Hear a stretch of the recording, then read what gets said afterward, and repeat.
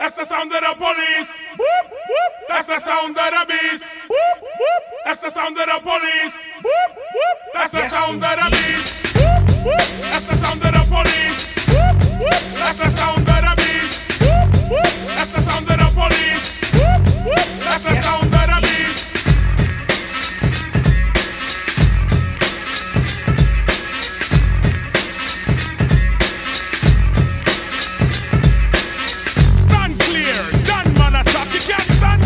You can't walk where I walk.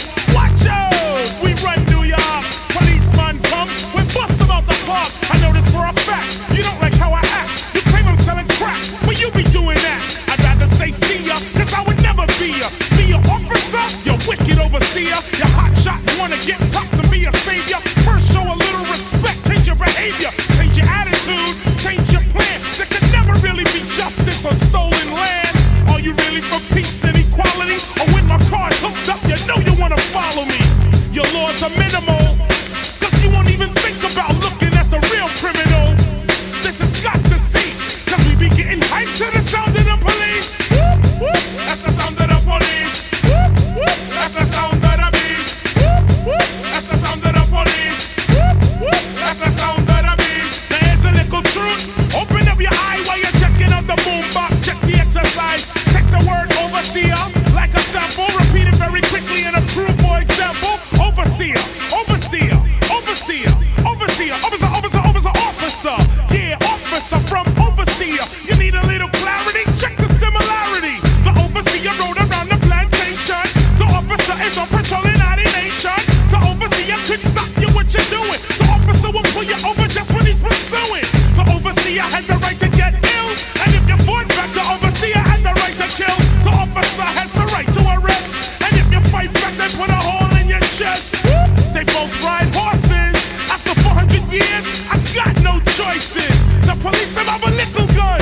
So when I'm on the streets, I walk around with a bigger one. I hear it all day, just so they can run the light and be upon their way. Yes, indeed. Yes, indeed. Yes, indeed. Yes, indeed. Whoop, whoop. That's the sound of the police. Whoop, whoop. That's the sound of the beast. Whoop, whoop. That's the sound of the police. Whoop, whoop. That's the sound of the beast. Check out the message in a rough style. The real criminal are the COP. You check for undercover and they want DT. But just cause me a black man, they want check me. Them check out me dark or it shine like the sun. But them jealous and them vexed, got them can't afford one. Black people still slaves up to today. But the black police officer, let's see it that way. He want him salary, he want it, so he put on a badge and kill people for it. My grandfather had to deal with the cops. My great-grandfather dealt with the cops. My great-grandfather had to deal with the cops. And then my great-great-great-great, when it's gonna stop? Whoop, whoop. That's the sound of the police. Whoop, whoop. That's the sound of the beast. Whoop, whoop. That's the sound of the police. Whoop, whoop. That's the sound of the beast. Whoop, whoop. That's the sound of the police. Whoop, whoop. That's the sound of the beast. Whoop, whoop. That's the sound of the police. Whoop, whoop. That's the sound of the beast. Yes, indeed. Yes, indeed. Yes, indeed. Yes, indeed.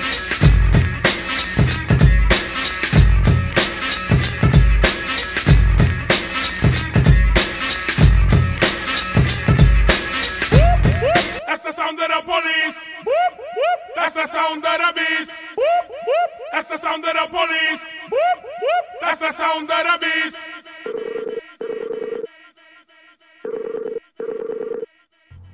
So we're here with Vanessa McHenry, and we are going to talk about the Central Park 5 documentary by, was it Ken Burns and his daughter or his wife? It's his daughter, Sarah, and her husband, David McMahon. So they're actually technically 3 directors. Ooh, and it turned out so well. Usually that doesn't happen with that many cooks in the kitchen. Well, it's interesting. I watched the special features on the disc, and to hear them talking about the collective effort of them directing was pretty interesting. Because you're right. How does that work when there's, well, more than one director is always a challenge, but 3 just... in all kind of family, how do you not, squabble or whatever, but Yeah, I guess in one way, when a family does something together, they already have a little bit of a established hierarchy. yes. Well, what's interesting is, like I said, watching special features on the disc, I'm glad I did, because Ken Burns, he has this reputation of decades long doing all these documentaries, but he, to some extent, sat back a little bit. It was more his daughter that took the lead. Yeah, which I was kind of like, that's gotta be, tough that here he's done all these different projects, and now it's like, okay, it was a different format for one from his. I don't know how familiar you are with his documentaries. I've seen at least the one on the Civil War and the one on baseball. Right. Well, they're largely narration driven. This, not at all. It was just everybody telling their stories, which I think with this case made it so much more powerful. Yeah, I think, the way I can only guess, at everybody's intent at what they're trying to say, but one of the things that I thought about, since it was different, was people have been told that this sort of shit happens and is happening all the time, and, there's been such a low level of fucks given, it seems, that showing it had to be the call. Right. I know. It's well, and also I think because this came out of it started basically with Sarah Burns. Her undergrad thesis was on the role of racism in the media coverage of this case. And so that's kind of where this all started, and that was 2004, around there, and it just became kind of a passion project of hers. So I think like I said, I think it makes sense that you let these people tell their story, and it makes it so much powerful. It makes it so much more powerful. I feel like the more that you and I got talking about this, the more I sort of remembered it being, on the news, because April 19th, 1989 was when the woman was beaten and raped in Central Park, New York City. At that time, I was 8. Okay, I was 16 at the time. Okay. And I lived in Alabama. I was already watching national news on a very regular basis, and I was already getting socially conscious and not quite politically active yet. But I remember the coverage was just outrageous. And I was, to hear not even just like what you would consider like trashy, maybe local media or trashy local papers, might say something, but to hear what you hear Tom Brokaw, like the way he covers some of it too, you're just like, oh my God, it's horrific. Yes, but the mayor, the way he talked too. Oh, Ed Koch. Well, yeah, it's and one thing I think that's really good about this documentary, and definitely it plays so much of a role in this case, is where New York was at that time. They call it the tale of two cities, where this huge wealth disparity, incredible racial tensions, and Koch came in as mayor in late 70s when the city was like on the edge of bankruptcy, just complete ruin. You had parts of the city that looked like a demilitarized zone. There was it was ridiculous. And I know they mentioned a couple stats in the documentary, but I went in and I pulled a few things up because I thought it made sense to look at where the city was then. And I now live in New York City. I've lived here about 15 years. But to look at where we are now, it's night and day. 1989, there was a population of 17.95 million people, and that year they had 2,246 murders. And then compare that to 2015, population of 19.8 million, 609 murders. So about 3 million more people almost, and what, a quarter, more than a quarter fewer murders? Yeah, it makes so many people will say, "Oh, New York City, it's such an unsafe city." Well, at one time, yes, it was, but gone through all these different changes, and Koch did come in and, was pushing some of these different crime reforms. That's that's one of, I guess, his main things that got him elected. And it ended up going through transformation then into the 90s once Giuliani was elected and implemented some borderline fascist policies, that cleaned up the city, but at what cost is very, very debatable. Yeah, you spray everything with acid, it kind of cleans it, but... Right, that's a conversation for another day, but it's undergone such a transformation, but, we still have racial tensions. We still have the cops with the whole stop and frisk policies and police brutality, It's rampant. Rampant, exactly. That stuff, it's a lot of that, didn't go away, with some of the, I guess, the making everything look pretty. But, the murders, they're not there like they used to be. All crime, actually, here has gone down. Yeah, and it seems like it's constantly going on. I think the first time I was ever in New York, it was still late. It was around 2002. Mm-hmm. And then the last time I was there was, they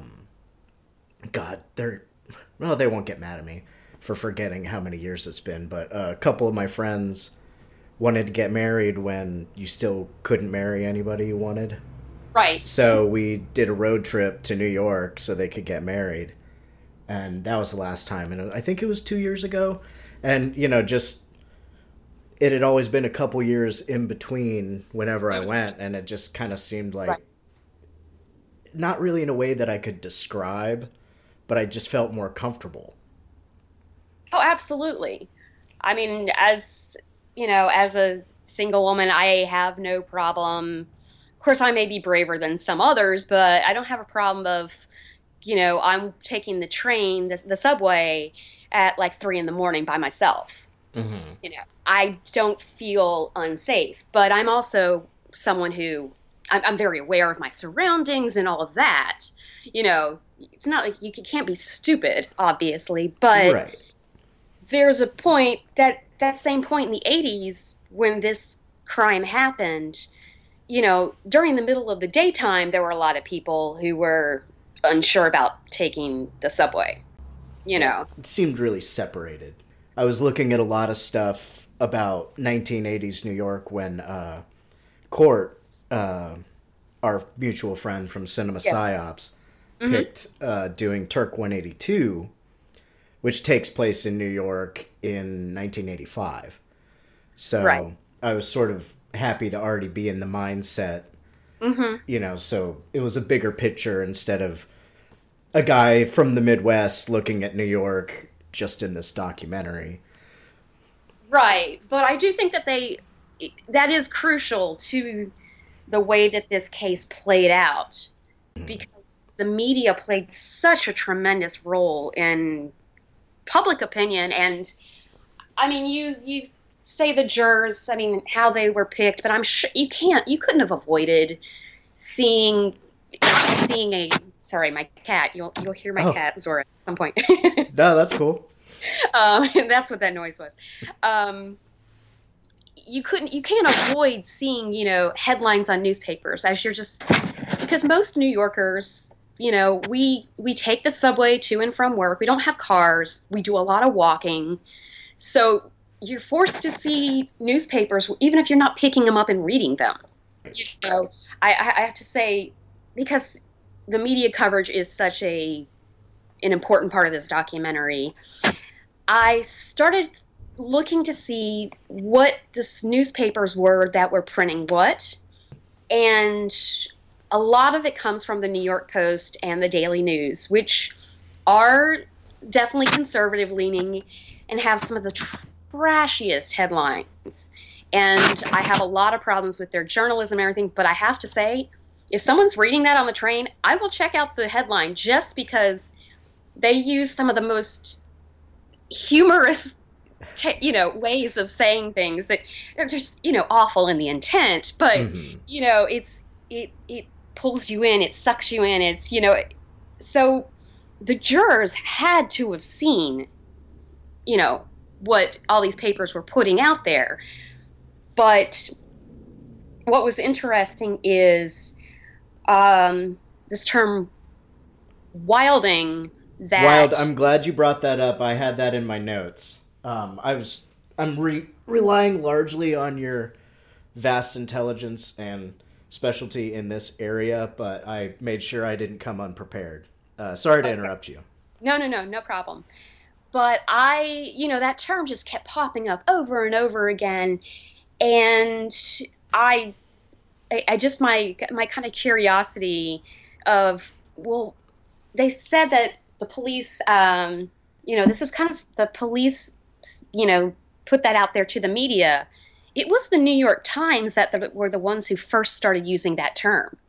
The New York Times are supposed to be the quote unquote more liberal ones. And, so I thought that was very interesting. Yeah, they're the paper that Trump called out on Twitter. He wants somebody else to buy them and run them properly now. Oh, God.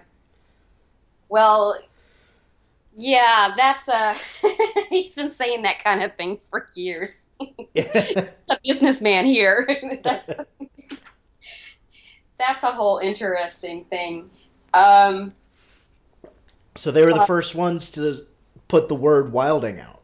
Right. Well, and like I said, the in the documentary, you have the news report with Tom Brokaw, wilding. New York City police say it's the new teenage slang for rampaging in wolf packs and attacking people just for the fun of it. They were. This is not a ghetto term, or this is not a teenage slang. No, it was bullshit made up by the cops. Right.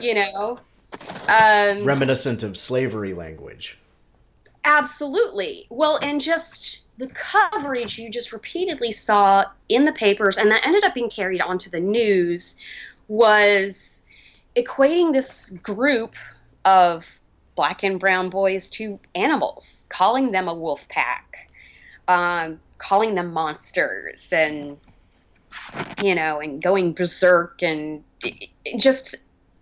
they were preying on this woman. It's just all the coded language that you saw back in Jim Crow South. Mm-hmm. You saw that with Emmett Till in the 50s. You saw it in the 1930s with the Scottsboro Boys case, which, interestingly, actually, I know I mentioned to you, I've done a lot of different activism, and I first became actually I had heard about this case, and in 2002 or 2001 to 2002, when the exoneration occurred, mm-hmm. The media they barely covered it. I mean, it was very short and sweet what they said, if they said anything at all. Yeah, third or fifth page. Right. And so, and I was kind of and I only lived for a short time at that point. By 2005, I became involved with the campaign to end the death penalty. And Yusuf Salam, one of the Central Park Five, was actually by that point on the board of directors of that organization. And I've, become acquainted with him over the years, spoken on different panels about false confessions and wrongly accused people. And he routinely brings up the case of the Scottsboro Boys in Alabama as a way to describe. He's like, we were the modern day Scottsboro Boys. That case, it was 9 black boys accused of raping 2 white women, and then the women lied about it. So, and then we found out recently that the woman in the Emmett Till case, she about him coming onto her. I saw that in the I think the Guardian yesterday. Yeah. The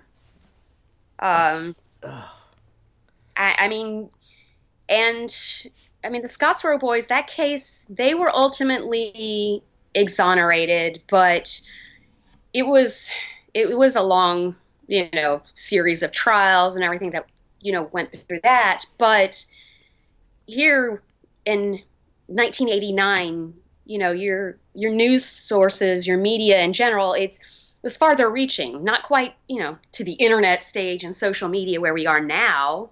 Mm-hmm. But this lie or this race baiting language was just thrown out there, pushed out there, and it started getting into everybody's heads. It was seizing on people's fears of, we already live in this unsafe city, and it was even people, there's a certain myth that it was like just the white community that was believing this. It was actually some of the Black and Latino communities believed it too, that they were all guilty. I saw a little bit of that in the documentary. Mm-hmm. Yeah, and it seems, I guess, in a way surprising. However, it's still the fact of you just all this language of fear that was used in the media coverage. It was very much a led narrative. Right. And so it was Yusef Salaam, Anton McCrae, Kevin Richardson. Sorry, Antron. Sorry. Yeah, that's Antron McCrae, Raymond Santana, and Corey Wise. And there were a few others that were brought in as suspects, but ultimately not tried and charged for that. Yes, I thought some were taken out because their parents refused to have them questioned without lawyers, so they got set free, and other things where it seemed like the police were going for the easiest targets. Absolutely. And these were 5 kids that lived in Harlem, in housing projects. All came from working class homes, and none of them had been in trouble before this. That's the other thing too, is that some people are like, how did these parents not ask for lawyers? Well, their kids hadn't been in trouble before. They're not familiar with things, and now everybody sees, okay, Law and Order or something, and they're like, oh, automatically, to ask for your attorney. Well, not everybody even now knows that, but right. More people know it now than, almost 30 years ago. Yeah, they weren't used to the regular legal procedures, and they weren't used to dealing with, say, a police department that seemed trying to get around as many rules as they could to get the outcome that they wanted. Well, and, they were under pressure, tremendous pressure to solve it. I understand. Because you did have the media frenzy. And Ed Koch, he mentions, he says that this occurred in Central Park and that place was considered holy. So, yeah, you have it's in a very high profile location where everybody, that's a New Yorker, tourists, everybody goes to Central Park. Mm-hmm. But meanwhile, if it had been somewhere else in the city, might not have been such a mention. And then the fact that the victim, Trisha Maley, she was white woman and worked as an investment banker for Solomon Brothers on Wall Street She lived on the Upper East Side, which is notoriously money, people living comfortably. Living the New York dream. Yep, exactly. Yes, they even said that. I don't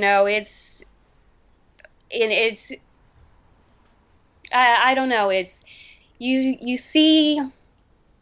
Yeah, you're right. You see it as that's the New York dream, and they do mention that there was another rape that happened that same day that didn't get that much coverage. It was a little blurb, basically, in a dug and whatever back pages, and that was actually. It was a rape, and the woman was thrown off of a building and died and killed. And that occurred in Bed-Stuy, Brooklyn, which at the time was predominantly black and almost exclusively poor. I mean, that's the crack epidemic, that was one of its centers in the city. So, and it was a black woman who was killed, so that doesn't get the same mention. Yeah. Exactly. Doesn't sell as many papers. That's why you find that hidden on page 12, while, the Central Park Jogger is page 1. Like you said, people who watch Law and Order or the police procedural shows don't see, a 14-year-old question for 24 hours without a lawyer and then played off a bunch of people he doesn't know in the whole... Oh, he said that you did this. You better say something that says he did this. Well, or, you won't be able to go home. Well, and what's interesting is that the police can legally, how do you put it? They can legally coerce you and legally twist some facts so that you, confess to things. Or to, get you to spill the real details. That's legal. Yeah. And even now. And I don't know if I mentioned to you before, but I lived in Cincinnati for a number of years and had a temp job working with the Cincinnati Homicide Department. You did mention that a little bit.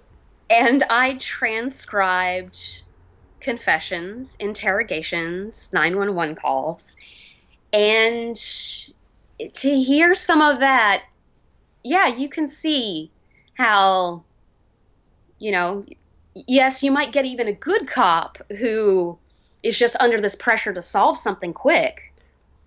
I mean, there are plenty of corrupt cops out there. That's not all of them. Yeah.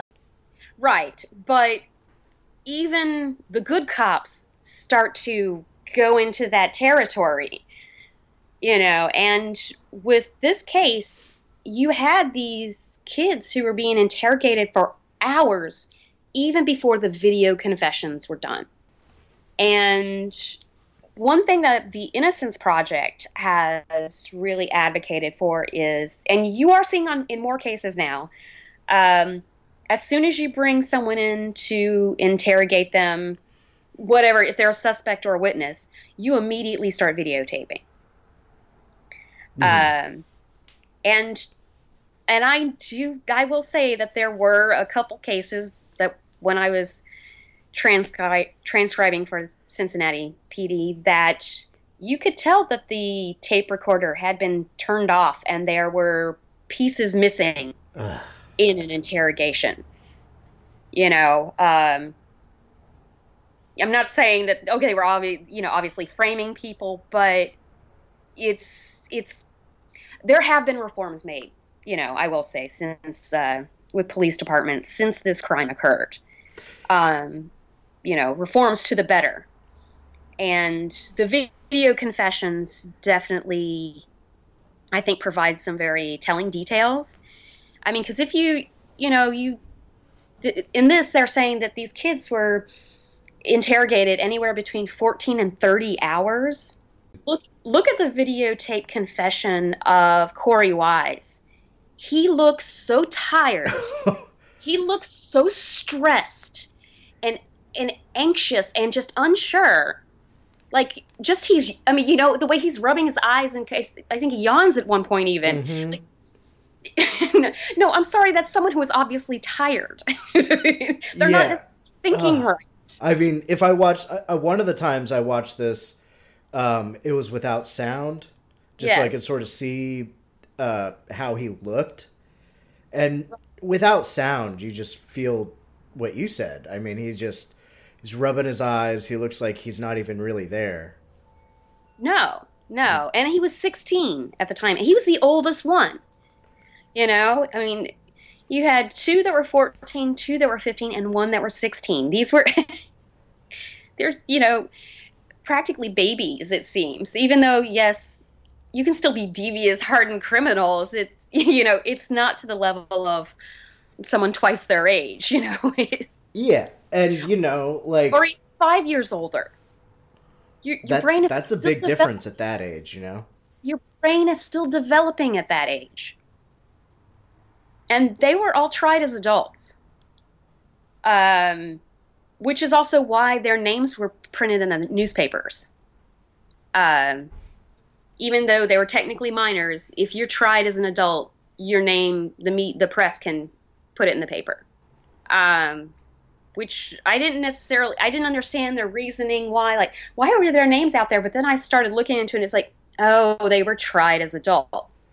Mm-hmm. But they were sentenced, all of them were sentenced as juveniles, except for Corey Wise, who was 16. He was sentenced as an adult, which is why his sentence ended up being a little bit longer. And he did his, Rikers? Well, initially at Rikers, which is there have been all kinds of lawsuits brought recently, and ACLU going in talking about abuses there and the way juveniles have been pulled in there, and there's been a lot of backlash about that. But the others were in a juvenile detention facility during the trial, and once they were sentenced and were serving time, they served their time in juvenile jails, or rather prisons, until they were 18, and then they were transferred to adult facilities. But Corey, when he was sentenced, he was immediately put into an adult prison. In 2001, when he ends up crossing paths again with Mateus Reyes, the real criminal in this instance, it was in Auburn, and that's a maximum facility, maximum security facility in New York State. Okay. Yeah. God. And I have, with my work that I've done with the campaign and the death penalty, I've gone to a few of these maximum security prisons, and even just the visiting is harsh. Is harsh. And just to see, the way that, and these aren't supermax like you hear, like some of these prisons that exist, like in California or whatever. Just to see that the way that, okay, your prisoners are brought in and out, and how your contact is limited, even just sitting and having a discussion with them. It's, I know, for one, with Yusuf, part of why he made it through, and I mean, he's damaged, yes. I mean, he won't deny that, but why he made it through in such good condition is because his mother, Sharon, and the family was so supportive and was able, to see him. Kevin Richardson's sister in this documentary, oh my goodness, she's so powerful. And I know he had the familial support too. And that seemed to reflect in their after prison lives. Exactly. And when you have people who, even if they're not incarcerated when they're juveniles, if they don't have a support system while they're behind bars, when they come out, how do they re-enter society? If they haven't had the support, they're more likely to be reoffenders. They're more likely, to have all kinds of mental problems and problems getting jobs, like more past the usual, oh, you have, a felony on your record, that restricts you from jobs. But if you don't have a certain support system, from the outside, you're kind of done for. And I know Corey Wise, I've met him a few times, and his family, I know, was a little disjointed. His father did die while he was, in prison. Oh, that's right. Yeah. He's had a harder time adjusting to the outside. But again, he seemed the most beaten down. Well, he was put also in the adult facility from the get-go. I think that made a difference. I really do. Yeah. And it's so fucked up, like, if he wasn't put in the adult facility, would they have ever been exonerated? Well, exactly. It's so fucked up. I know. But the thing with Mateus Reyes is, would he have ever gone on to confess and tell the truth if he hadn't run into Corey? And seen him all smashed. But also apparently, at that point, Reyes had supposedly become very religious, and so maybe he would have confessed, maybe the truth would have come out. But yeah, I think definitely there was a reason why, if anything good came out of Corey staying in that adult facility, that was the good thing that came out of it. Yeah, I mean, I guess I'd like to know if he had the choice to go through all the shit he did to get exonerated, or, to have served a sentence in the juvenile facility, which he would have chosen. Right. They all seem pretty good-hearted people. So I would imagine that he probably would have thought, I'll suffer some more so we can all be normal again. Right.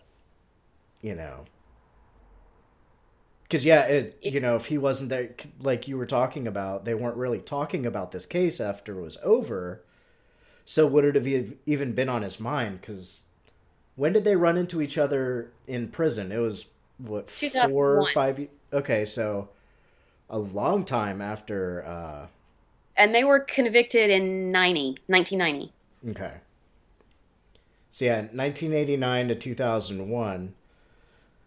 I don't even know how long it would have taken him, even if he was doing a big personal inventory, if he would have thought of it if he hadn't been face to face with Corey. Yeah, that's true. That's a distinct possibility. But it's also interesting that Reyes makes his confession. It's past the statute of limitations for the rape.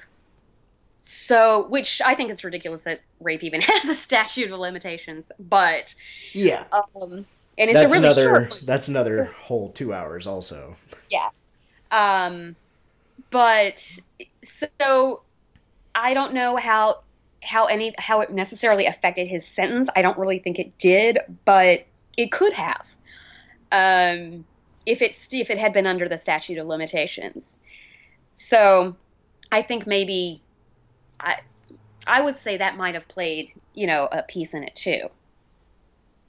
Is that, okay, maybe you find God and, okay, I'm going to wait those extra, whatever, couple years, and, statutes run out, now I'll confess. I'll contemplate on that for a little while. I'll think about it, Do a couple rosaries. Right. It's just, it's, And here it ends up 2002, and then it's like the judge is, okay, they're exonerated. Well, they'd all served their time by that point. Mm-hmm. I mean, Damage had been done. Damage had been done, and granted, I mean, Raymond Santana, where he had served his time, came out, realized he couldn't get a job because they had to register sex offenders, not just convicted felons, you know. But he couldn't get a job, and he's like, well, I'm going to sell drugs because I don't feel like I have any other choice of employment. And it was mostly just selling weed, right?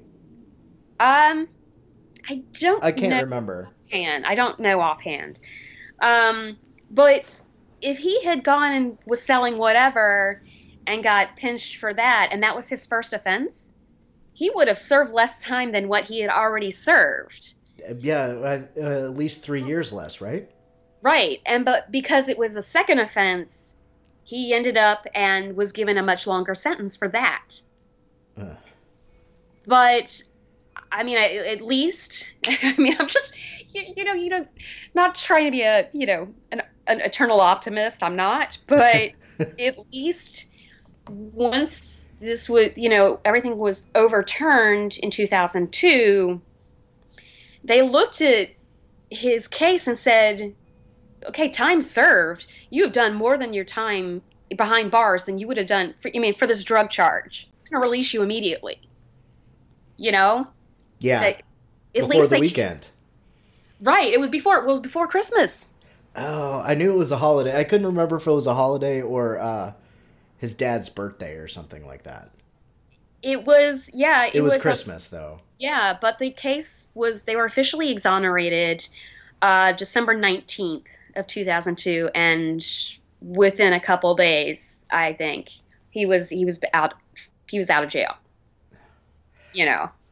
So there's at least some justice done. I mean, yeah, it's fucked up to say that, but there's just, what good is there with this case? I don't know. I mean, I guess it is having, this case is having you and me talk about this right now. Right. Right. I mean, otherwise I might be doing something a lot less mindful. Well, and I will say that it's cases like this that is part of what galvanized me to become an activist in the criminal justice realm. Because initially, starting in high school and in college, it was much more around civil rights, like women's rights, LGBTQ rights, that kind of thing. But I started seeing more with the criminal justice system that's just so fucked up in cases like this. Mm-hmm. And that's what pushed me to become an activist in that realm. And now, New York State, I want to bring this up because we touched briefly on Donald Trump's involvement. Yes. But I want to go a little bit more into this. I've got all the time you got. Okay. Well, it was less than 2 weeks after the crime occurs. The kids had been arrested. Their names had already been out in the media. And Donald Trump takes out full-page ads in 4 New York City papers. It cost him almost $1 million of his own money to do that. And he's calling to bring back the death penalty. He's calling for an increase in police. And now the death penalty was abolished in this country from 1972 to 76. And New York State didn't have it at the time of the Central Park 5 case. They that ended up being brought back in 95, which is when we had Governor Pataki and we had New York Mayor Giuliani, which in this big, huge push towards, tough on crime, these draconian regulations. Angry little man. Exactly. And, the good thing is we haven't had an execution here since 1963. So even though they brought back the death penalty, people were convicted on death row here.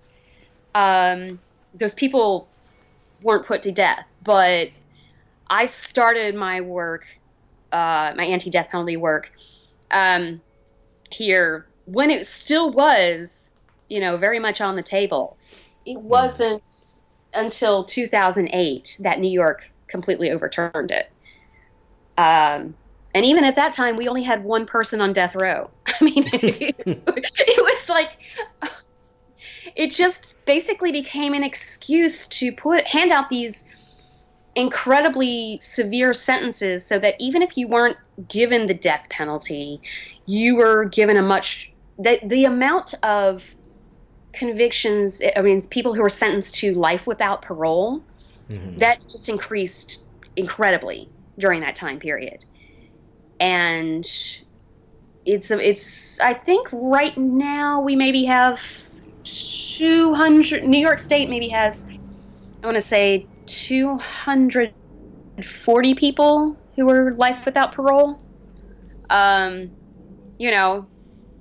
That's still nothing compared to like a state like California, but they also still legally have the death penalty.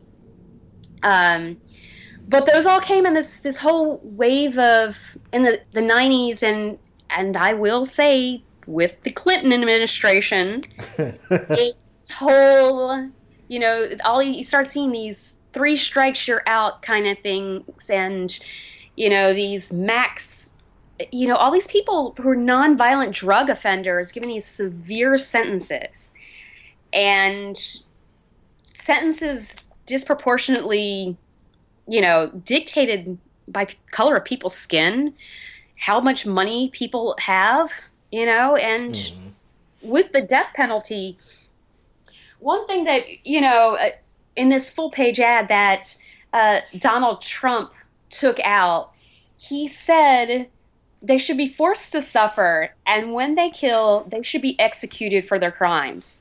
They must serve as examples so that others will think long and hard before they commit a crime or an act of violence. Well, statistically, the death penalty does nothing to deter crime. It really... So that's false. I mean, he's just being a vindictive person, and, As he is. Right. Well, exactly. But you started seeing, this kind of resurgence of this stuff in the 90s, and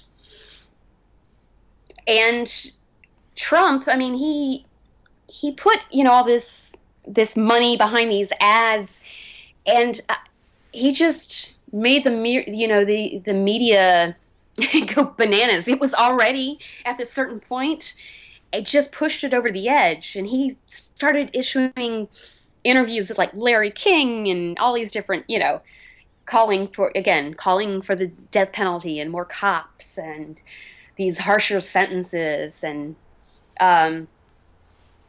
yes, some politicians listened to that, but it just amazes me that even after the Central Park 5 were exonerated, I mean, to this day, he still insists that they're guilty. That guy is fucking crazy. Well, yeah, that's putting it mildly, but yes, this denial of facts, because when the only thing that convicted these kids was their false confessions, there was the DNA evidence, it didn't match. You look at all this other forensics from the scene, there was no proof that there were 5+ perpetrators or whatever and a victim. Yeah. No, you don't have to be, the one, was it Dwyer, I think, the journalist who said... Jim Dwyer from the Times? Yeah, you could look at the crime scene and photos and see there was only room for 2 people to operate in that crime scene, the victim and the perpetrator. Not a pack of wilding, dangerous youths. Exactly. And Trump has just refused to accept these facts. And now the documentary was made in 2013. The case actually with New York State was settled in December 2014. Yeah, it was settled for $52 million. And I believe there's still a case with this, or that was brought up with the city of New York. But in 2014, after the state settles, Trump comes out. He's writing more op-eds for the Daily News again, which is one of the more conservative and trashier, news sources we have going here. Named close to the Weekly World News. Right. But he's still going out and saying that basically this the whole attitude of, they're guilty of something. And it just shows the settlement just means that there was some sloppy police work. Doesn't mean that they're not guilty. And I just, it's funny. I was reading, I know last year during the presidential campaign, a lot of this did, like Trump's involvement in the case or whatever, did come out again in the media. The Guardian had some great articles about it. I think you sent me one of them. Yeah, but I found something interesting is that even in this past October, so Trump, John McCain, who had been endorsing Donald Trump, well, Trump says something again, refusing to acknowledge the innocence of these guys. And that's one of the reasons John McCain says, I'm pulling my endorsement of Trump. He can't accept facts. Now, I was shocked. I'm like, what? John McCain's a voice of reason here? I mean, yeah. It's so crazy that also that he who constantly denies saying shit that he's on videotape saying, right, is saying that these guys confess, so blah blah blah. It's just locker room talk, Don. Just locker room talk. Yeah. It's it just boggles my mind that, and again, here he had this massive amount of money to put these, slanderous, distorting ads in the papers, and which, again, the jurors in the case, who knows how many of them actually saw something, but it began to affect all this other media coverage as well. Mm-hmm. After Trump did that, it's just kind of like this whole downward spiral. And you just couldn't, I could see people just couldn't escape from it.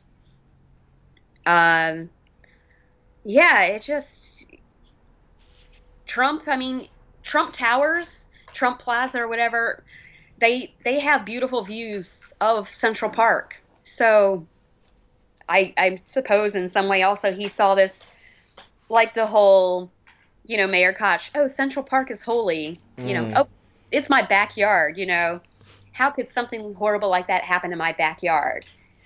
And you have, Trump with this wealth, he's calling for justice for this woman who deserved justice, absolutely, but because he called for it because she was white and wealthy. It wouldn't have happened at all if it had been a different victim. No, he only cares about his peers. Right.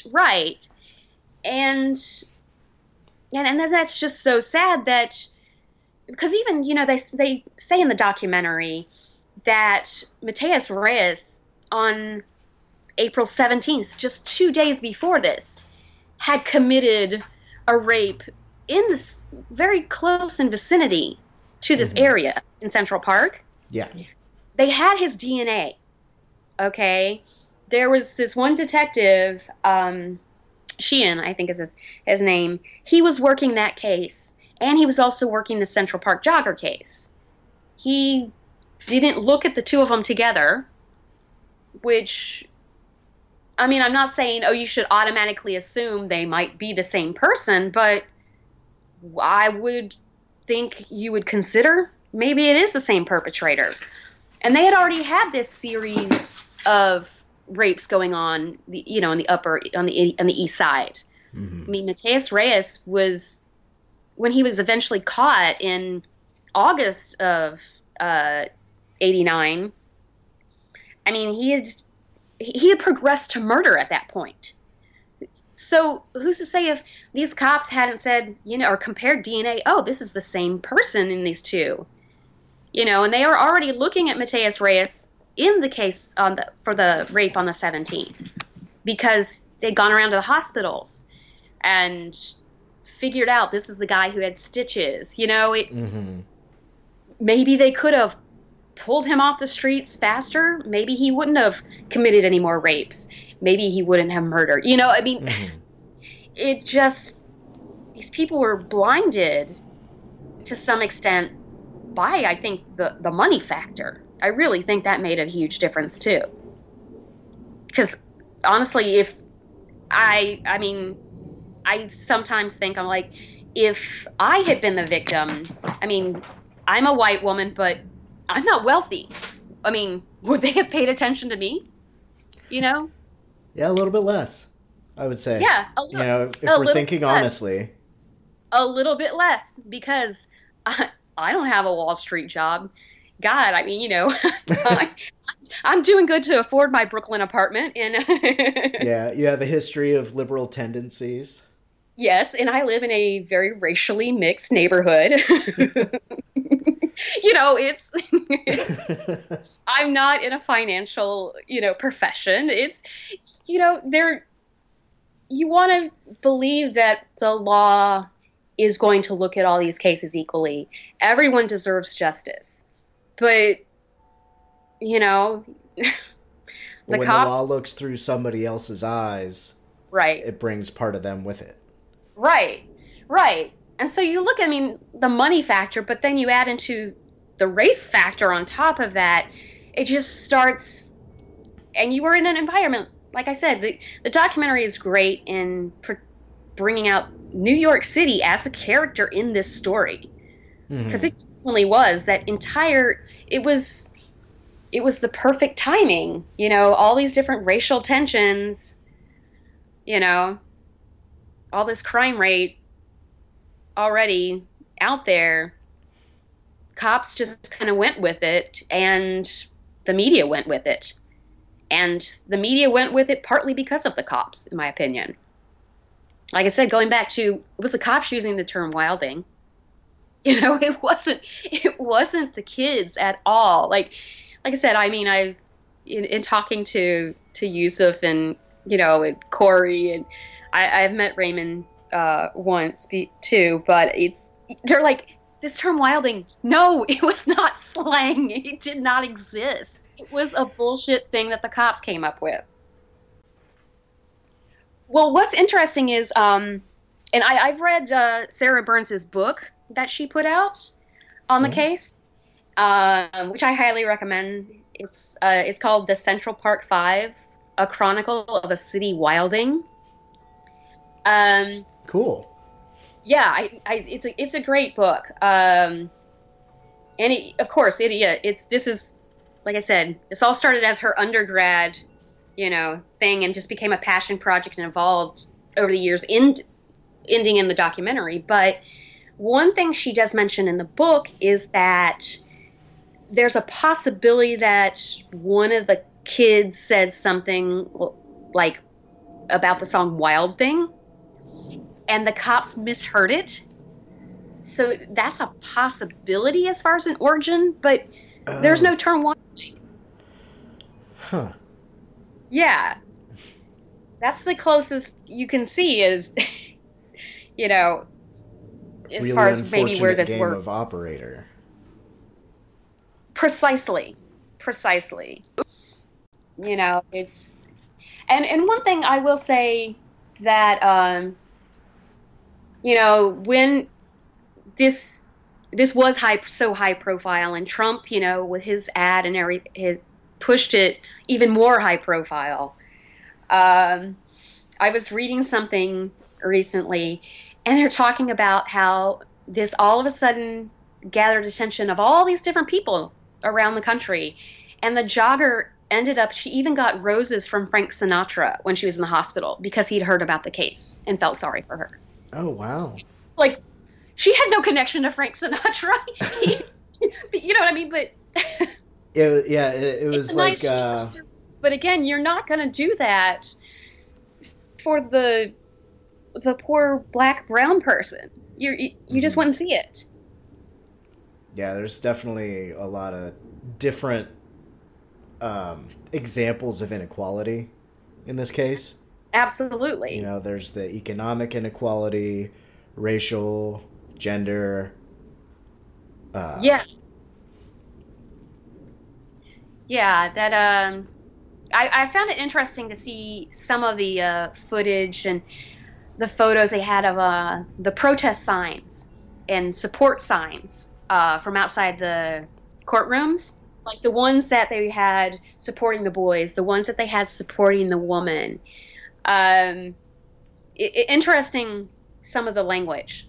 You're right. I mean, the gender politics too, was definitely at play. And one of the signs that caught me, that supported her, but was against the boys, said, because they were minors, the sign says, "There's nothing minor about this crime."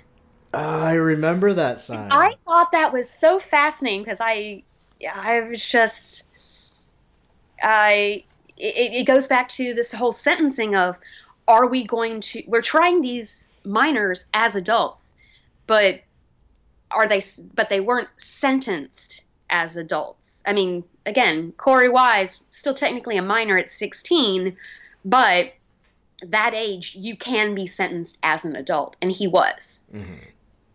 But I thought that was an interesting fact too, and I really think that, I mean, Mateus Reyes, he was, the real perpetrator. He was 18, so he wasn't much older, but you do, socially and physiologically develop much more between the ages of 16 and 18. Yes.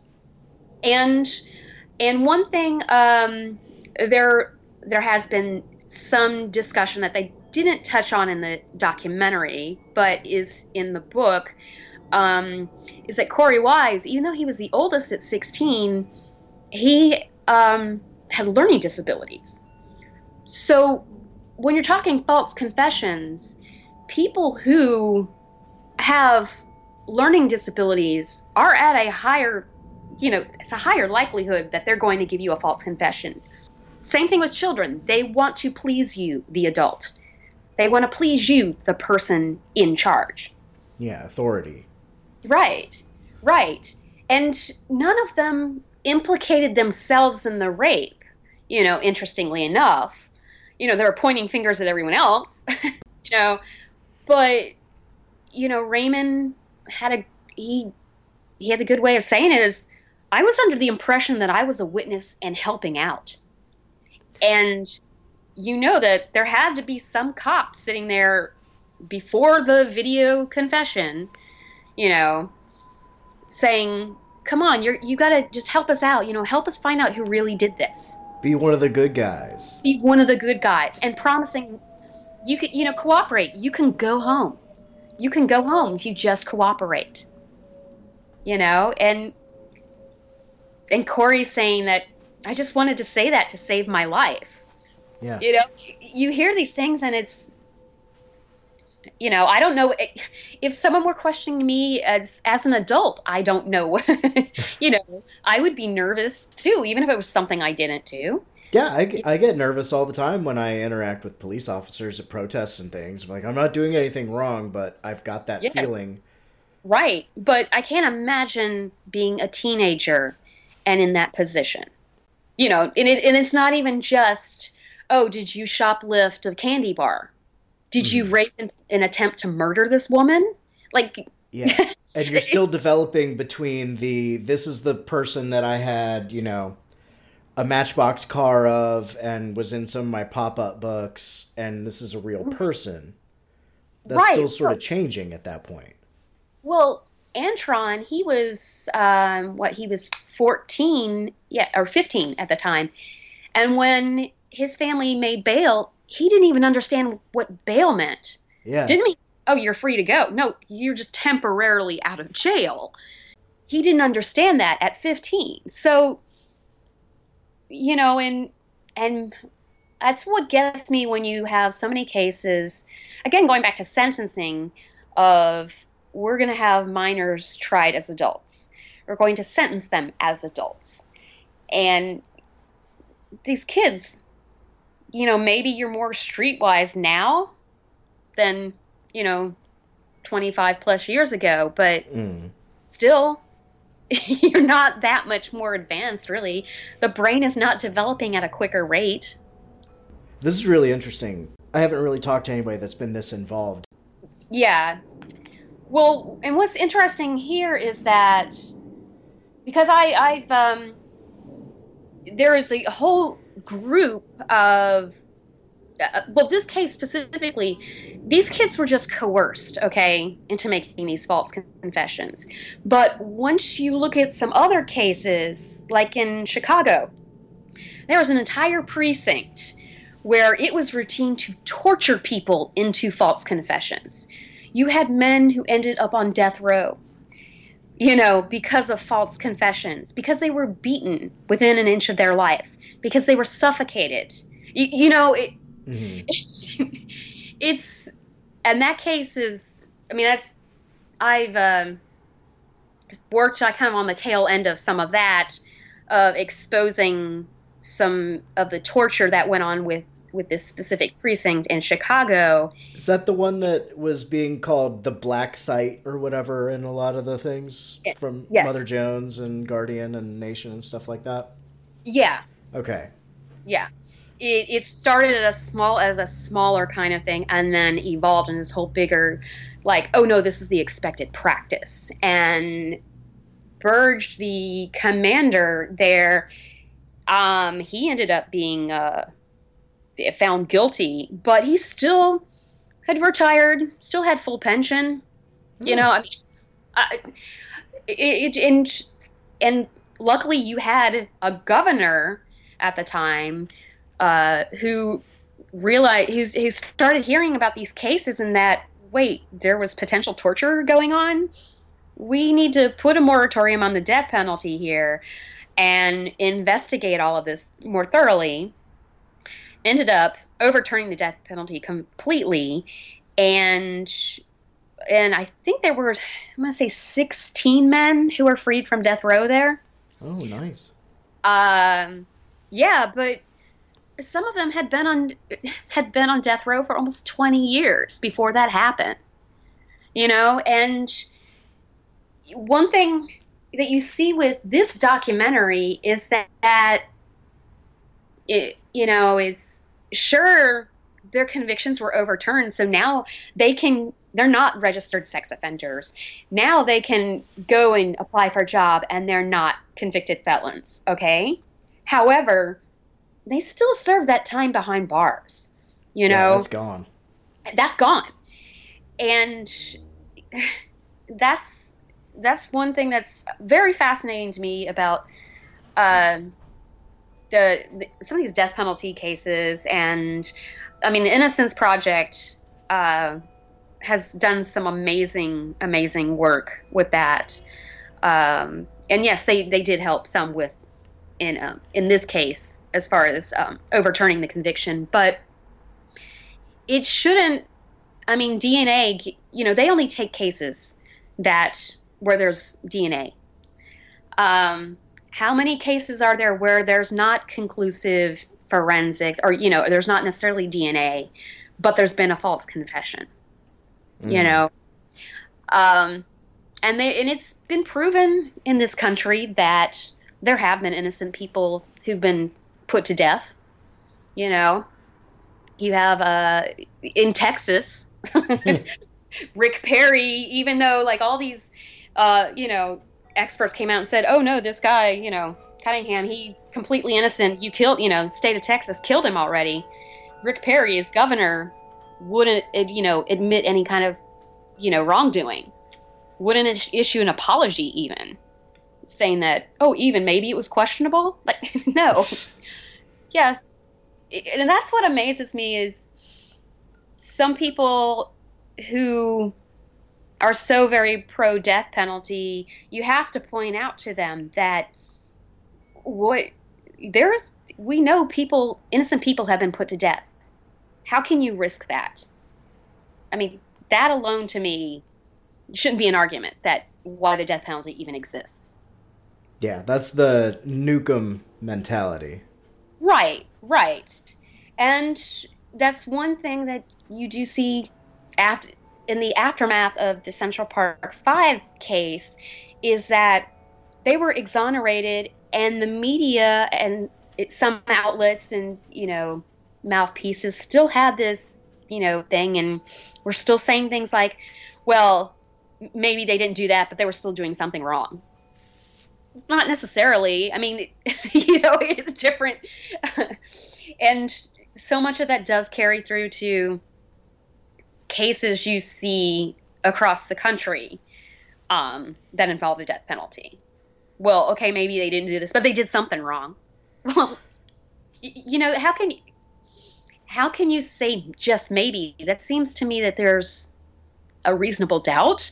There seems to be a big gap between what they were accused of, and I mean, even when they said that they were bothering the people on the bicycle on the other side of the park, which should have helped them had not been connected to something on the other side, it's still not the same thing. No, absolutely not. And they were in a group of 25 kids. Doesn't mean they were the ones bugging those people. Could just be some jackass that you're standing next to. I mean, yeah. How many of us have, been hanging out with friends and they do something stupid and we don't, and we're like, well, it's the guilt by association kind of thing. It's amazing to me that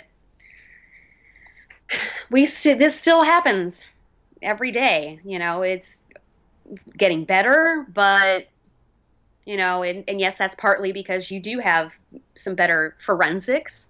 Mm-hmm. DNA matching is completely different now than what it was in 1989. But again, what if you have a case where there isn't DNA? There can still be a false confession. Mm-hmm. Yeah, that's one of the areas that hasn't really been advanced by science. Absolutely.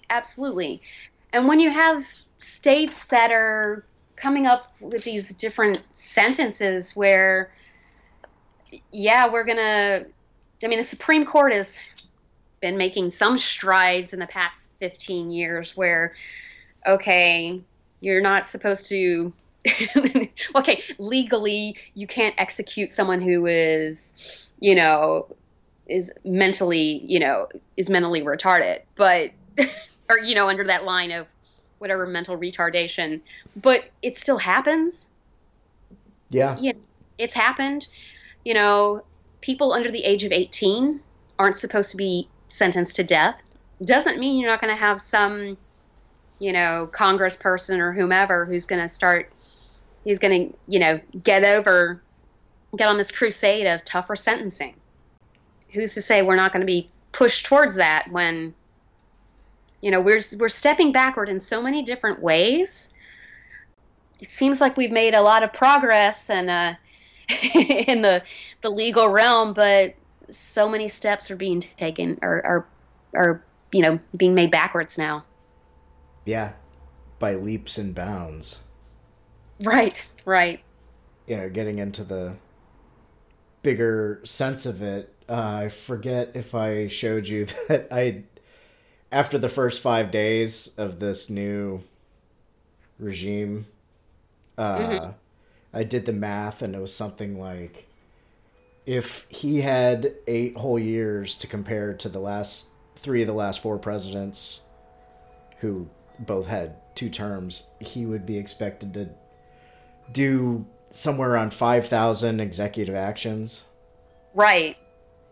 Compared to the 260, 270 or so that Obama had. I think it was 264 for Obama. Yeah, and 270 something for W. Bush. Yeah, which was less than Bush, which Bush was even less than Clinton. Yeah. You know, it's interesting. I was kind of happy to see the judge in New York being what I saw as the first one to put a stop to the anti-immigration, or don't even want to call that, the anti-Arab Muslim nation ban, thing. quote unquote. Yeah. Well, that's not a done deal. That's a temporary thing. Just like the one in Boston. That's temporary also. Yeah. But and what's interesting is actually I was with a friend yesterday, and we were riding very close to the federal courthouse in Brooklyn, and you could hear shouts from like 3-4 blocks away of people who were outside the because that's the main immigration courts. And you know, that was right before I guess the ACLU had gotten that temporary stay. Yeah, interestingly enough, but I had friends who were like texting and posting different pictures and social media and video up until like 2-3 in the morning of protests going on at the airports. And I mean, I'm glad to see it's not just one place. It's, you know, it's all over. There's one going on at the John Glenn airport here in Columbus. It started about an hour ago. Yeah. No, and there was another massive one here this afternoon, like San Francisco and, you know, DC and LAX, you know, all these different things. And another thing I with the thing yesterday that I thought was interesting is that the New York City cab commission, they were refusing to do pickups from JFK Airport for an hour yesterday evening in protest. And I saw that. Do you realize how many cab drivers here are immigrants, and how many of those immigrants are Muslim? Everyone I've ever had in New York. A fair amount. And I was just like, it wasn't just a handful. It was the actual union organization, like, officially did that. I thought that was fantastic. But on the other hand, you had like Uber was, we'll cut our surges right now, and they were acting as scabs to counteract.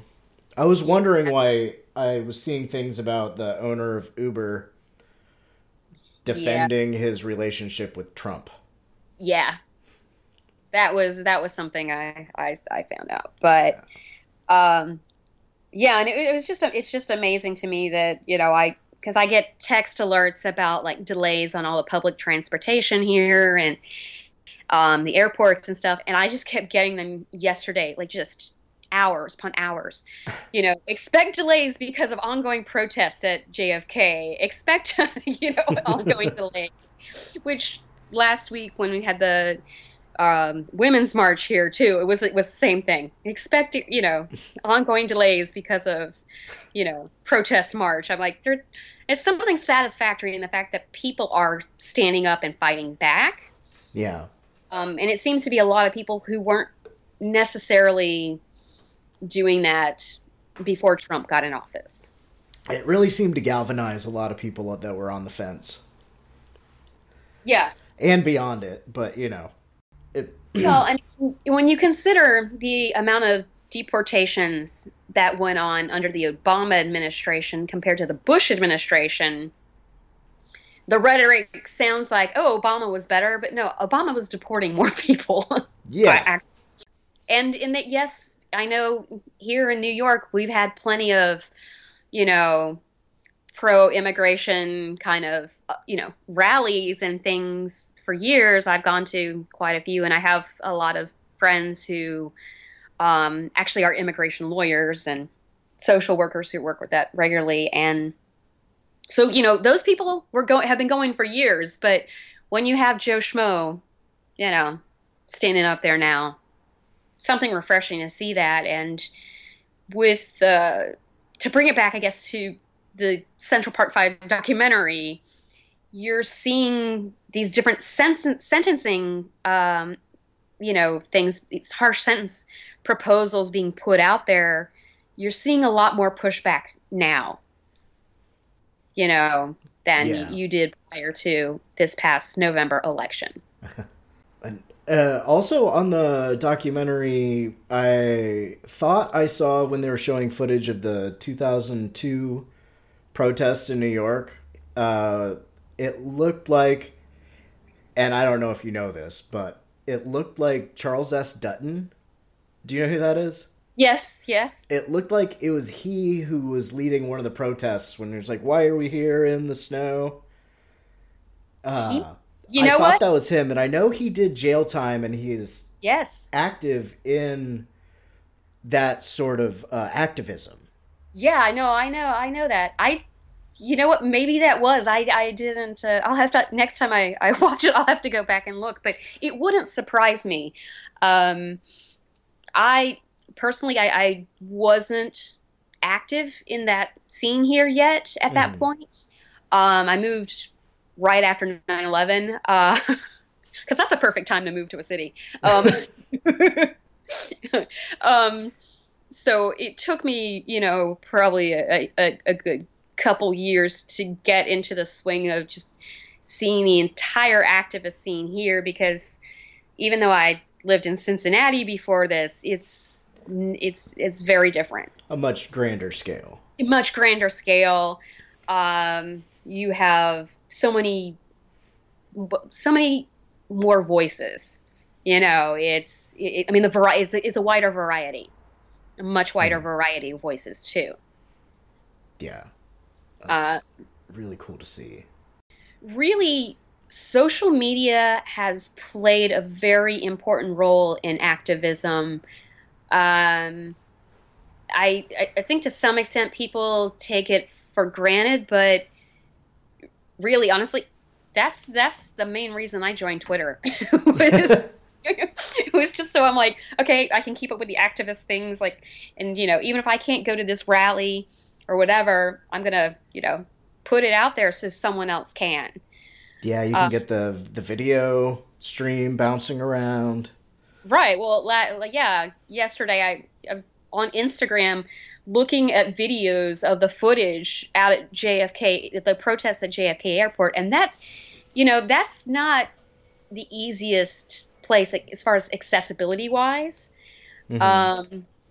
It's the subway does go out there, but then you have to take an air train. That's an additional cost, or you have to take a bus in addition to get to the actual airport.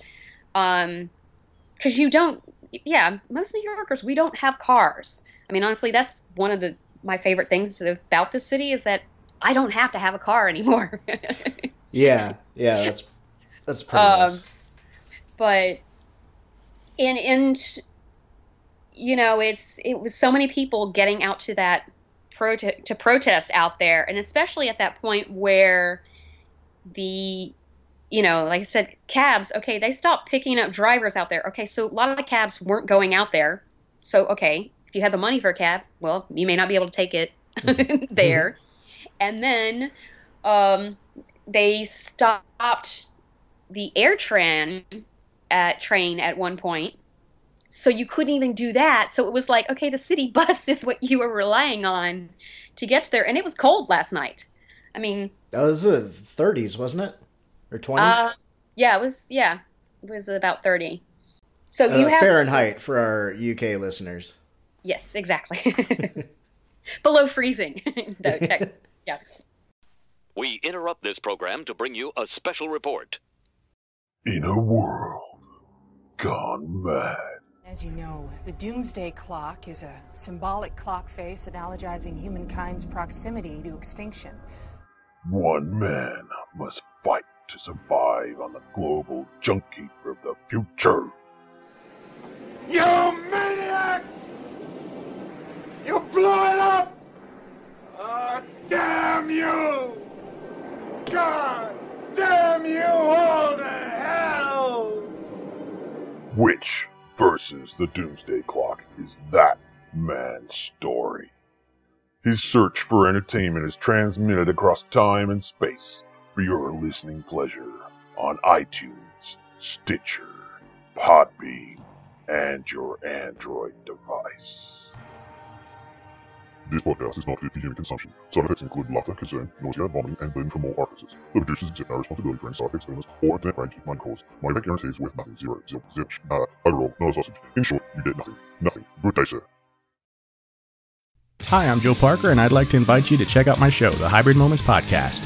I'm just an average guy with a slew of interests, and the podcast is an extension of that. The theme of the show varies episode by episode, but some of the topics I cover include horror, music, comics, just about anything but politics.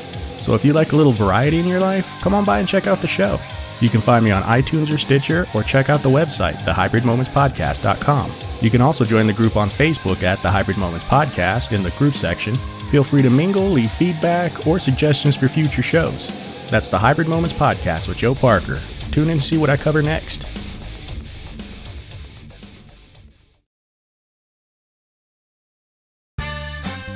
Did you ever see a film at such a young age it left you traumatized with cinematic wounds? Necrophilia. It's a dead issue, man. Don't push it. Cinema Psyops is a weekly podcast documenting an ongoing experiment on the mind of an unwilling test subject. No one should have to watch this movie. Oh, no one should have to watch this? No one should have to watch this movie. Surprisingly, it's not a topic that a lot of people really want to tackle. I'm shocked, prudes. I know, really. Right? It's the next sexual frontier that no one wants to explore. I am, in the most sincerest of senses, disappointed in you. It takes a powerful goddess like Connie, jam her arm down the monster's throat and kill it. Oh, I'm still tripping out over that. Even as a kid, I was like, I gotta find a girl like that. Every week, I get a new look of disappointment that I never thought I could get out of it. Unimaginable. At 12 years old, you should not be watching this movie. Obviously. At 13, you should not be. 14, you shouldn't be. I'm not entirely sure even 17-year-olds should be watching this. Just because you're offended by something doesn't mean that you have the right to demand that it doesn't exist. Watching this film again, I had all of this like little nerd glee with everything that kept little popping history up. doll popping up absolutely. at you. So I totally loved this film. Hey, I know why you couldn't see that. It's because your brain's warped from watching this shit at 12 years old. Yeah, this is a rough movie. I told you ahead of time when we were getting ready to do it that it was How going to be a could you rough watch one. this shit at 12? Because physical wounds heal, cinematic ones don't. Listen to Cinema Psyops. We return you now to your regularly scheduled program. So it was pretty amazing that it was shut down partly for they're about, like I said, the cabbies had stopped serving JFK for about an hour, and then it was probably half an hour to an hour where the air train stopped running. And then a little bit longer than that, they were only allowing people who had airplane tickets on there. So even if you were going to meet someone, you couldn't, go. But one of the things about I did want to mention, since we're talking about transportation, with the documentary, like I said, you have the support of the families. I think that's what got these guys through, as well as they did. And when you're talking about New York City, most of us don't have cars, and to get to these prisons and juvenile detention centers upstate, it's not easy. It's not easy to do without a car. Yeah, even Rikers, I mean, you can get to, but you have to take, like, okay, I take the subway, then I'd have to take the city bus, and then I get there and I'd have to take another bus, a special bus. Like a Greyhound or something? No, there's like the Department of Corrections has a specific bus. Oh. And then there's like a ferry. I mean, so it's you're devoting a lot of time just to go visit people. And how long do you even get to visit? I've never visited anybody in prison. Well, when the maximum security places that I've visited a couple different ones here in New York State. we were given, I think, only an hour. Yeah. And, you know, you can, and what you have to go through transportation-wise to get there, then what you have to go through as far as what you can and cannot wear, and you can't take these, you know, you can't take whatever gifts. I mean, obviously it depends if it's someone who's in a minimum versus maximum, whatever, you know, medium security prison. But what you have to go through with all of that and the whole rigmarole, even to get into the room to see the person you're talking to, you know, it's a pretty significant devotion of time. I mean, like, Sing Sing is perhaps, I would say, the closest maximum security facility to New York City. And even that, for me to get there, I'd still have to take the subway, probably 2 trains from my apartment to get to Metro North, the train service that goes from New York City, like, into Connecticut.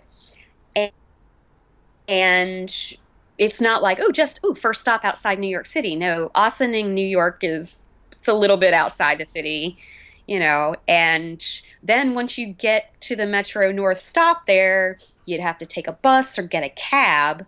So if you're talking about people who don't have a lot of money, they're not able to necessarily go visit their loved ones. Mm-hmm. That,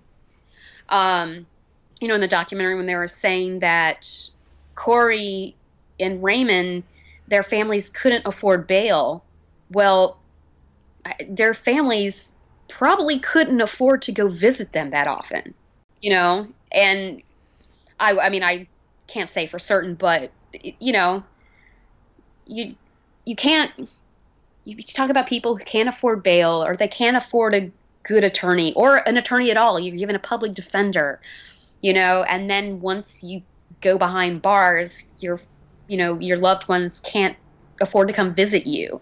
I mean, I've kept up as a pen pal with a few different people who are incarcerated, and that's one thing is, like, there's, like, one guy I've communicated with where he's like, yeah, my mother lives in New York City, and he was happy when he was moved. You know, he was in multiple facilities, but he was, like, in Auburn where Corey was.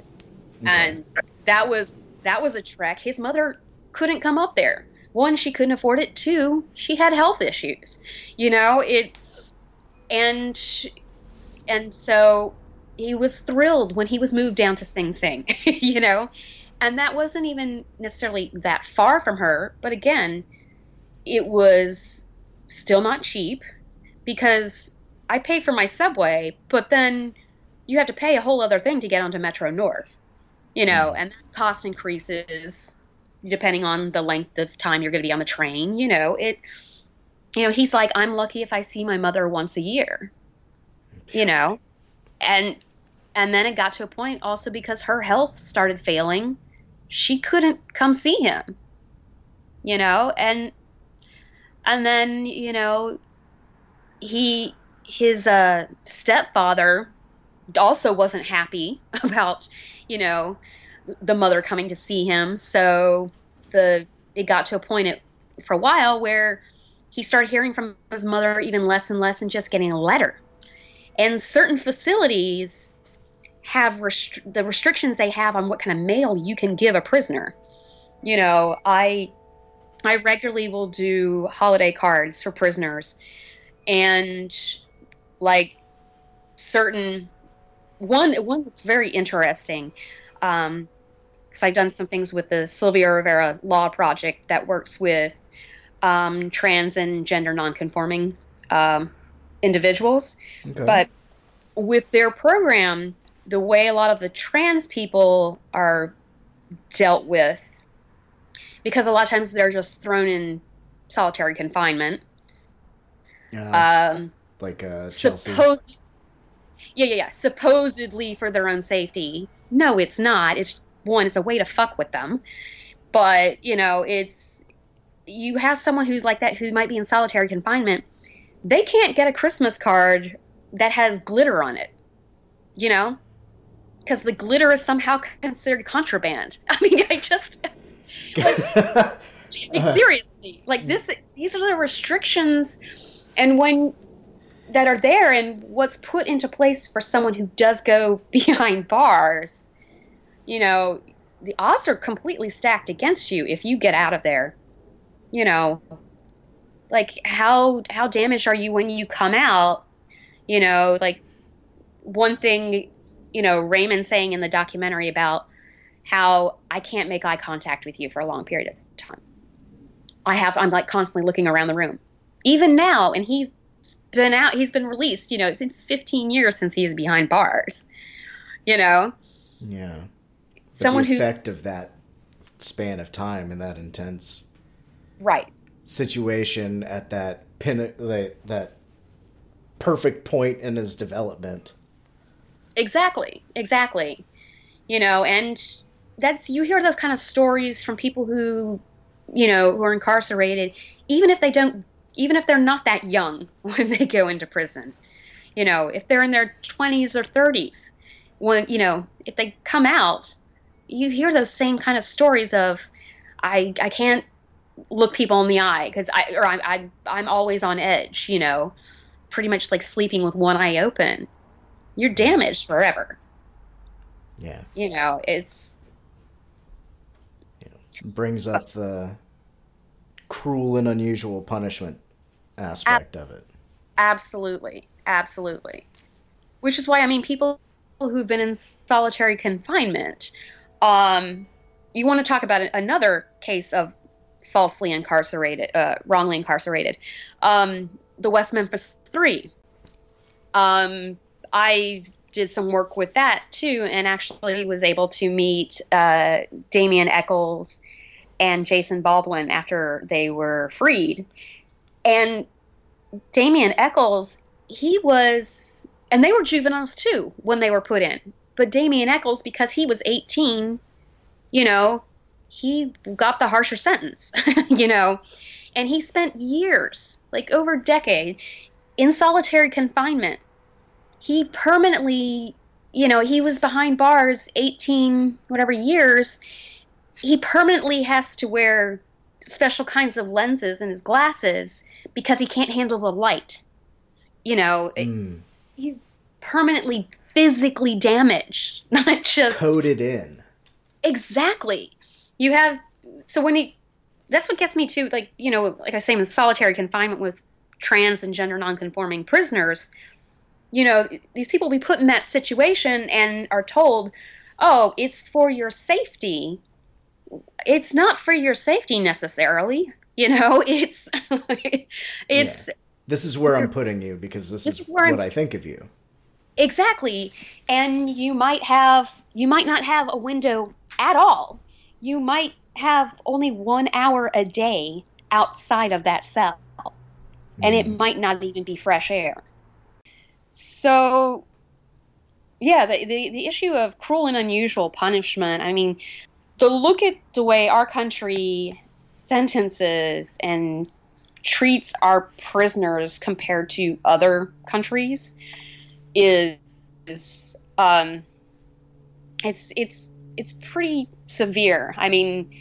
We're usually in the top 5 countries in the world as far as how many people we put to death. Mm-hmm.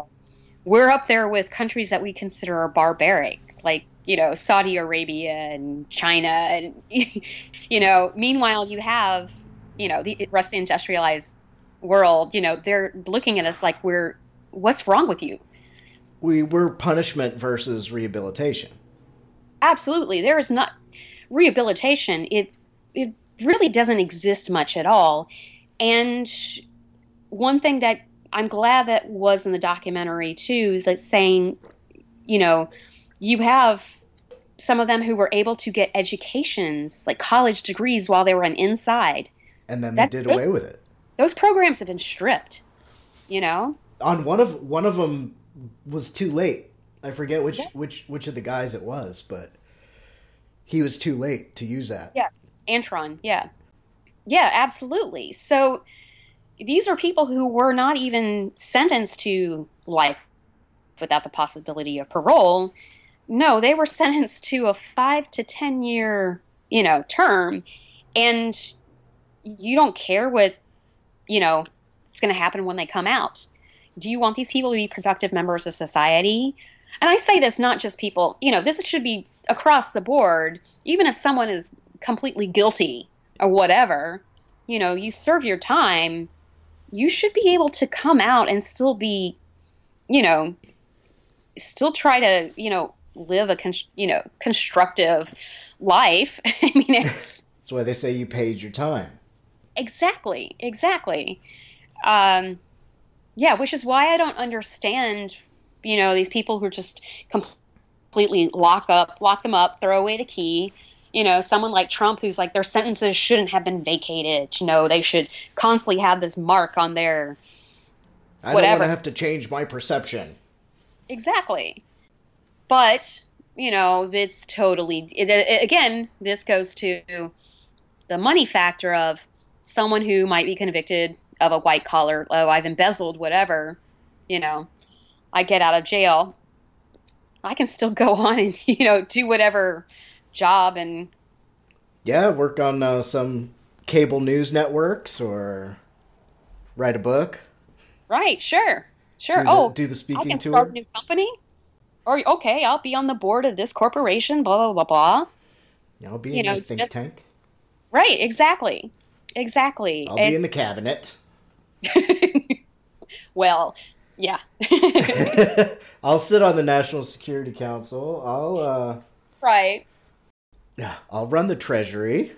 I have a proven track record of doing things with money. I won't say if they're good or bad. Yeah. Exactly. I mean, it's, because usually it's people who are convicted of embezzling or whatever security trades, violations, and they're not given a massive sentence. I mean, come on, Bernie Madoff is the exception there. Yeah, well, that's because he turned in the other ones. He swindled so many rich people out of money. Yeah. It wasn't poor people that he fucked over. It was the rich people. And that speaks volumes. And I will say, this documentary does do a good job of, I think, it makes, even if I hadn't been involved in any of this, criminal justice stuff here in New York City, and and met, and worked with Yusuf and such, it's the way it's done. Again, goes back to what I was saying of they've been, it was smart abandoning the typical Ken Burns narrative style and just going for, these are the people telling the story of what happened to them. And the families, I mean, it's true, they serve the sentences to some extent, even though they're outside of bars. What do they have to go through, and how has their life changed to maintain that contact? One thing that is interesting too is that since the media did go wild with this case, the families did receive death threats, and apparently after Donald Trump put that full page ad out, the death threats increased tremendously. So it wasn't, has that effect. Yeah, it wasn't just these 5 boys that were accused of the crime. It was their families too, and it's a permanent blemish that they have to live with, even though they were cleared of it. It's been quiet relatively as far as the media coverage of how they were cleared, and they still carry the burden of, I was behind bars for however long, and I had to experience, all these different things. I can't get rid of that. I'm really glad that you picked this film. I usually ask everybody, I think we've kind of already covered it. I think I ask everybody at the very beginning, but what made you think of this to be the one that you wanted to do? I think, well, we do have just the way our criminal justice system is kind of laid out and all the faults of different things. But there was also the Donald Trump connection, I have to say. There are plenty of other documentaries I could suggested, but this one, it's such a horrendous situation, and it is such a good documentary. It really is. And it just, because it's keeps popping up when, like I said, you had Trump talking about it again just in this past October before the election, and it's something that none of these people can escape. What if somebody was listening to us talking right now and wanted to get more involved? If you wanted to give anybody a shout out or anything right here. Well, Campaign to End the Death Penalty, like I said, I've done a lot of work with that. But the Innocence Project, they do such amazing work. And there is a podcast that started recently that called Wrongful Convictions. And they've been working very closely with the Innocence Project. And their first episode actually was an interview with Raymond Santana. I mentioned that. But the ACLU, you could go, there's a long list. I think I put a link to them in every episode description so far. Well, yeah, a multi-purpose organization. But I think for this specifically, I would definitely, like I said, give a shout out to Campaign to End the Death Penalty and the Innocence Project. They both do some amazing work. Was there anything about the film that we didn't touch on that you wanted to before we go into the wrap up? Well, like I said, I watched the special features on the disc, and I do recommend, if anybody's kind of interested in a little bit more, go ahead, buy the movie or rent the disc and watch those. They're not, a million and one things, but it is interesting to have. They have a discussion with all the directors, and when the group of boys are talking about everything and how doing this documentary was such a therapeutic process for them, it's very heartfelt, and you can see how the families, it was therapeutic for them as well. And maybe because it was a family that was involved in directing it, maybe that they were more willing to open up on some things, but this was really the first time that they opened up, and I recommend, definitely. Did you say that you were starting a podcast? I am. Probably will be first episode in March. I will give more details later. That's cool. I can cut this whole little bit out. Still working on some details, but it's on the horizon. It's on the horizon. Yeah, I can cut that out if you want to do a more official announcement at some point. That's okay. You don't have to. It's in the works. Well, I would love to listen to your podcast. You were really fun to talk to today. Thanks a lot. You gave me newspaper articles to check out, and you made this really easy for me. I kind of felt like you brought a lot to the table today. Well, it's a case I'm very familiar with, and it's something I'm passionate about. Yeah, and I have to say I'm glad that you started this podcast, because I've always kind of had this schizophrenic thing where I'm like, oh, my love for movies, oh, my love for politics, and now they collide. It's kind of I got in at the right time. I know. I can't say I've seen that out there, so I'll try to keep it worth checking out. But people like you make that real easy. So thanks everybody for listening whenever this is. If you're listening in the future, I hope things are a little bit better. So thanks, Vanessa. I hope to have you back sometime. Of course. My pleasure. Remember to duck and cover. Thanks a lot. Fuck the police coming straight from the underground. A young nigga got it bad cause I'm brown. And not the other color, so police think they have the authority to kill a minority. Fuck that shit cause I ain't the one for a punk motherfucker with a badge and a gun to be beaten on. And thrown in jail, we can go toe to toe in the middle of a sale. Fucking with me cause I'm a teenager with a little bit of gold and a pager. Searching my car, looking for the product. Thinking every nigga is selling narcotics. You rather see me in the pen than me and Lorenzo rolling in a benzo. Be the police out of shape, and when I finish, bring the yellow tape to tape off the scene of the slaughter. Still getting swole up bread and water. I don't know if they fags or what. Search a nigga down and grabbing his nuts, and on the other hand, without a gun they can't get none. But don't let it be a black and a white one, cause they'll slam you down to the street top. Black police showing out for the white cop. Ice Cube will swarm on any motherfucker in a blue uniform. Just cause I'm from the CPT, punk police are afraid of me, huh? A young nigga on the warpath, and when I finish, it's gonna be a bloodbath of cops dying in LA. Yo, Dre, I got something to say. Fuck the police. Fuck the police. Fuck the police. Fuck the police. Example of scene 1. Oh shit. Now what the fuck you pull me over for?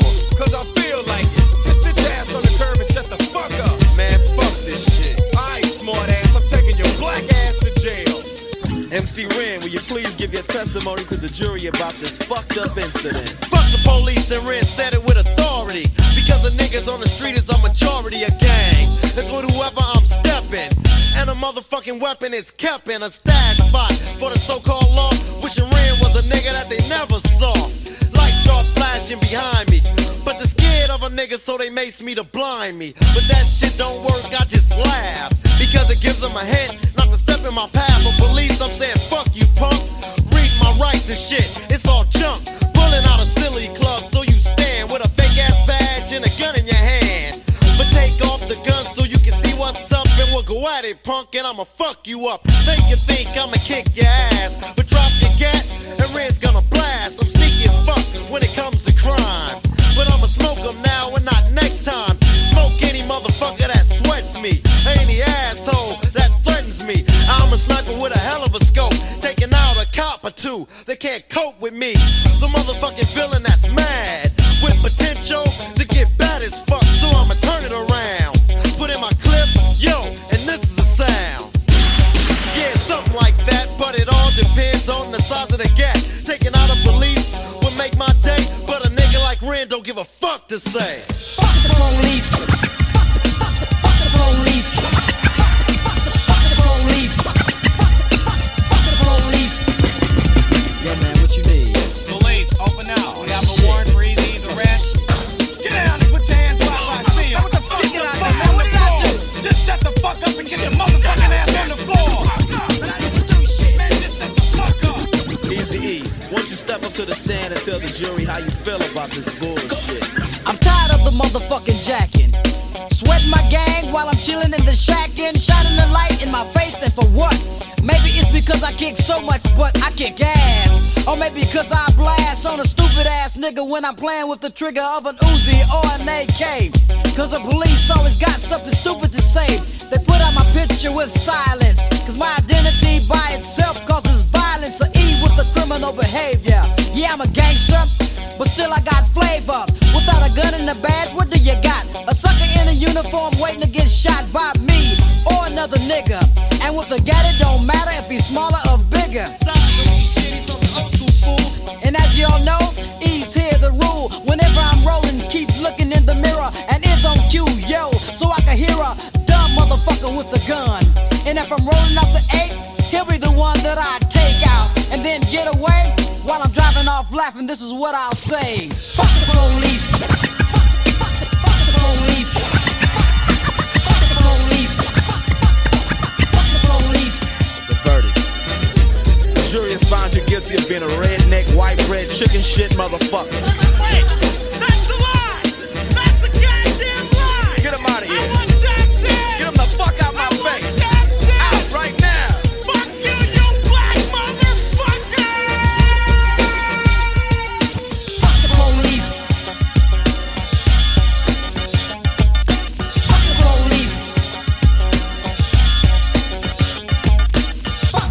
police.